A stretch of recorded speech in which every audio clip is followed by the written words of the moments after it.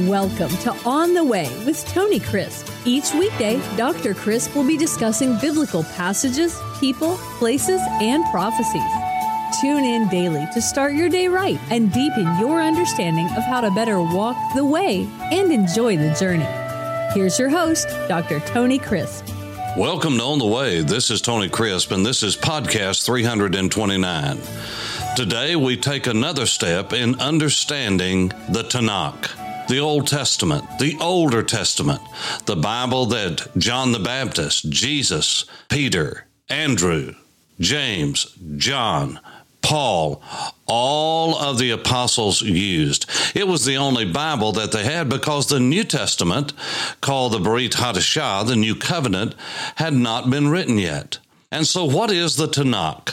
The Tanakh is three letters, T, N, and K, sometimes written T, N, K-H because of the soft sound of K.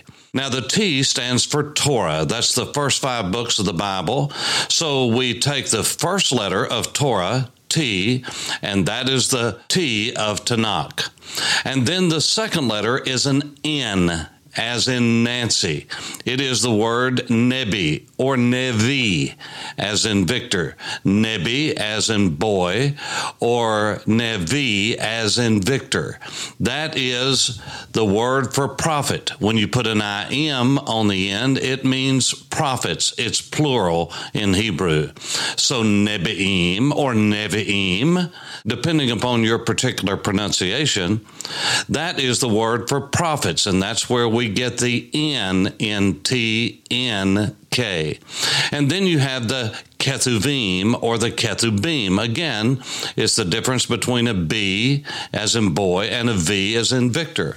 Now, the Ketuvim is the word for writings. And so that is where you get the K or the sometimes KH sound and letter and lettering.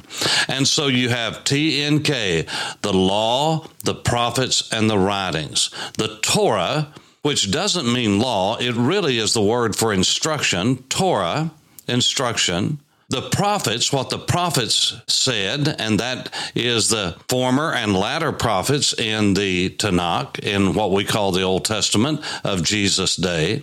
And then the Ketuvim, and that is the writings. Those are the books of history. Included in that is also Daniel.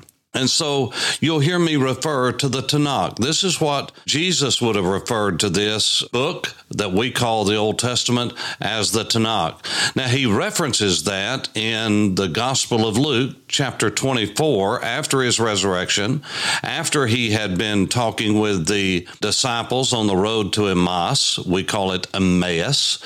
And while he was talking with them, he told them to search the Scriptures. Well, what Scriptures was he talking about?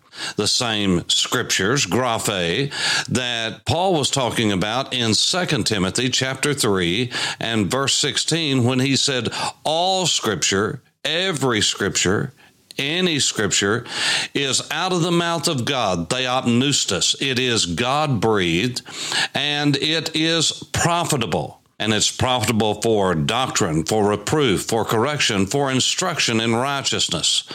And that's the same Scripture. It's a reference to what we call the Tanakh or the Old Testament. And so when you look at the Old Testament, in our Bibles, it would have been categorized and sectioned differently than it would have been during the days of Jesus. In that same discussion in Luke chapter 24, when later Jesus appeared to his disciples, when the disciples from the road to Emmaus experience had gotten back to Jerusalem, Jesus appeared. And he said that they were to search the Tanakh, the law, the Torah, as it's translated, law, and the prophets and the Psalms. And that was the sectioning that I just referred to. You say, well, you said the law, the prophets, and the writings. But now Jesus said in Luke 24:44, the law, the prophets, and the Psalms. Why would he say the Psalms? Because he was a rabbi and he knew the word of God, and he spoke as a rabbi with great authority, more than any who had ever lived on the earth, because after all, he is Jesus, the Son of God, the Messiah. And so Jesus just used that term of endearment, of familiarity, the Torah, the Nebi'im, and the Ketuvim. Instead of saying that, he just mentioned the first book in the writings, which is the Psalmoi. It is the Psalms. This is why in Luke 24:44 you have that distinction, because that is what someone who would have been familiar, so familiar with the scriptures that it was a part of who they were, they would just refer to the first book or the first scroll in that section of the Ketuvim. Now, the reason that I'm doing this is because as we go through this systematic, panoramic study of the great story of God, we are not going to use the Hebrew sectioning. We're going to use the Septuagint sectioning, that is the Greek sectioning as was laid out by the great rabbis and scribes 270 years before Jesus was born in Bethlehem. And as you know, it is divided in our Bibles, and it is divided in different sections or categories. For instance, the first section is called the Books of the Law. Now, that's identical with what the Jews would call the Torah, that T in Tanakh, T-N-K. And it had 5 books: Genesis, Exodus, Leviticus, Numbers, and Deuteronomy. By the way, all of those are Greek names, as I mentioned in the last podcast, and will not repeat myself here. And then there were, after the 5 books of the law, there were the 12 books of history. You had Joshua, Judges, Ruth, 1st and 2nd Samuel, 1st and 2nd Kings, 1st and 2nd Chronicles, Ezra, Nehemiah, and Esther. Now, when I was in my first year of Bible college in Dallas, Texas at the Crystal College, I had to have every kind of device needed that I could come up with, mnemonic devices, that is, any kind of rhyming device or any kind of alliteration or any kind of help that I could get or aid, I used it. And so the way I remembered these 12 books of history is there were 3 singles, 3 doubles, and 3 singles. You had Joshua, Judges, Ruth, 1st and 2nd Samuel, 1st and 2nd Kings, 1st and 2nd Chronicles. Those were the 3 doubles.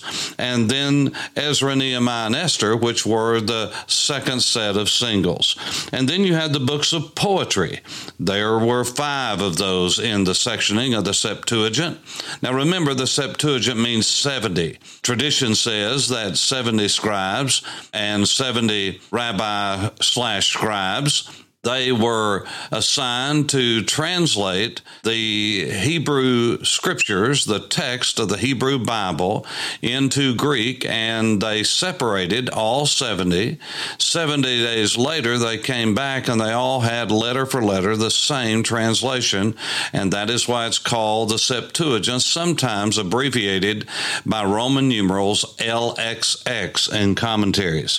And so this is the division that we're going to study, because this is what is in our Bibles, not in the Bible sectioning that Jesus used and the apostles in the Hebrew sectioning. That's for a later date and another course. But the books of poetry now are 5: Job, Psalms, Proverbs, Ecclesiastes, Song of Solomon. And then you had the books of prophecy, and there were 17 of those. 5, what we call major prophets, and 12, what we call minor prophets. Now, personally, I don't like that sectioning, because in our language, the words that we speak often have not only definition, which is the meaning of a word, but connotation, which is the baggage that comes along with that word. And when we divide something in major and minor, major many times has the connotation of priority or more important than minor. And that's just simply not the case. And the major prophets, Isaiah, Jeremiah, Lamentations, which was the mourning and the weeping prophet Jeremiah that was attached to the book of Jeremiah, Isaiah, Jeremiah, Lamentations, Ezekiel, and Daniel are the 5 major prophets. And then you had the minor prophets, Hosea, Joel, Amos, Obadiah, Jonah, Micah, Nahum, Habakkuk, Zephaniah, Haggai, Zechariah, and Malachi. Now, this had to do with the length of the book, not with the importance of the book. And so when we talk about major and minor, we're actually talking about the length and the weight of a book, not the aspects of whether it is the inspired Word of God and part of it is major and more priority than the other. No, that's why I question those particular terms.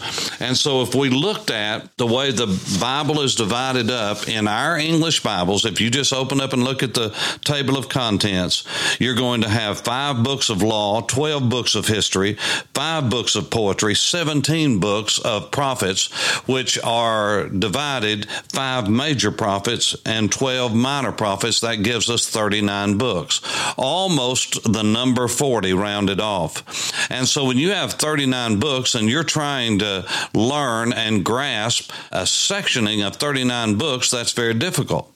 Now, remember, as we looked at the book of Genesis, we went back not to the chapter divisions that came about in the 13th century, not the verse divisions that came about in the 16th century, but we went back to the sectioning according to the linguistic keys of the book of Genesis from the Hebrew text in which it was written. And we saw that there were 10 sections, not 50 chapters, but 10 chapters. And those 10 chapters, after what we call chapter 1, verses 1 through chapter 2 and verse 4 in our Bibles, that is the introduction. This is how we got here. Here is what the story is, and here it is how it unfolds. And then God began to press upon his people to hand down these detailed facts about how we got here and why we are here and how God did what he did. And then he began to give in 10 sections what I gave to you in the podcast number 328. If you've not listened to that, you need to go back and listen to it, because podcast 328, when we break down the book of origins, and that's what Genesis is, it comes from the Greek word genao, which means beginnings, and it is the origins of everything, of the heaven and the earth, the universe, how man got here, how the animals got here, how water got here, how the earth and the dirt got here, how all of the creepy crawling things got here, how the fish of the sea got here. Then about our fall and our first parents, how they fell before God into sin. And because Adam sinned, a curse was brought upon all of humanity, but not just humanity, upon the entire universe and God's creation. Why? Because man was the apex of God's creation. He was the height of creation. And then it talks about the redemption that God promised and the salvation that he gave. But indeed, man, the day that he sinned, that's the day that he died. That's the day he became separated from God, and only by God's grace and mercy was he brought back to himself. This is the unfolding of the great story of God and how God drove them out of the garden, out of Paradiso, out of the Garden of Eden, and how that God made a way that they could come back one day to him. Paradise lost and then paradise gained, and how that came about. How God was merciful, even though man was desperately wicked and the heart was desperately wicked, and man became more and more debauched and sinful, and God promised that he would not allow this to happen, and so he brought about the great flood, and then he had a new beginning with Noah. That's why Noah is called the eighth, because the 8 is the concept and the number of new beginnings. After the completeness of 7, that means he is the new beginning, and that's exactly what God did, was give a brand new beginning with Noah. And then we come to the story of Abraham in chapter 12. Now, what I'm trying to tell you is that the entire book of origins that we call Genesis, that we call the beginning of everything, which it was, only has 10 chapters in the Hebrew text. That is, it has 10 sections that begin with the word toldoth. That is, these are the generations of, this is the history of, these are the lineages of, and it goes on to talk about people. Why? Because God builds his story around people, not just events. Even the flood, as great as an event as it was built around people. Now, by the way, this ought to give us a clue of how God deals with man and how God's methods are all the way down through time and into eternity. God brings about events, yes, but he uses people. This is what we need to be interested in, is people, and not make events an end in themselves, because they're part of the story. You better believe it. And God had some miraculous, wonderful events, but it's all built around people. And so in the next podcast, we're going to begin to break down what we have in our English Bible, 39 books, into a quarter of that, down to 10 books, based on the flow of our English Bibles. That's right. Based upon the chronology of our English Bibles. That's right. Based upon the great panorama of the story of God. Why am I doing this? So that you can learn to tell the story of God from memory, right out of the Scriptures. And you don't need to remember 39 books. No, I'll let you know where all of those fall into place in the great story and time periods of God. But if you will just be with me in these podcasts, I promise you, you will learn the story of God.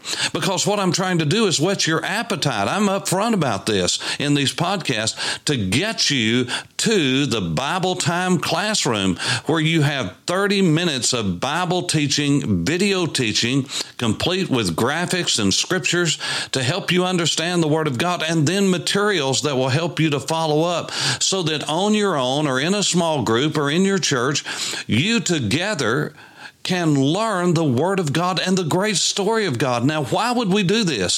So that we can know more about God? Yes. But the reason we want to know more about God is so that we can know Him and find His will for our lives and do it. This is the greatest adventure in all of life, is to know God, to know God's will for our lives, and then by His grace to do it. That's why we're doing these On the Way podcasts. That's why we're doing Bible Time broadcasts. That's why we're doing Bible Time Classroom. That's why I've given the rest of my life to writing and preaching and teaching, and to teaching leaders and investing my life into pastors, and doing that through the conduit of the local assembly that God ordained to be the great discipler of men. Well, that's all I can give you today as we walk on the way. This is Tony Crisp. Thanks for listening to On the Way with Tony Crisp. Tune in every weekday for information on biblical passages, people, places, and prophecies. Fridays are for your questions. Email your questions to questions@tonycrisp.org. Then just listen for your question to be answered on Friday's podcast.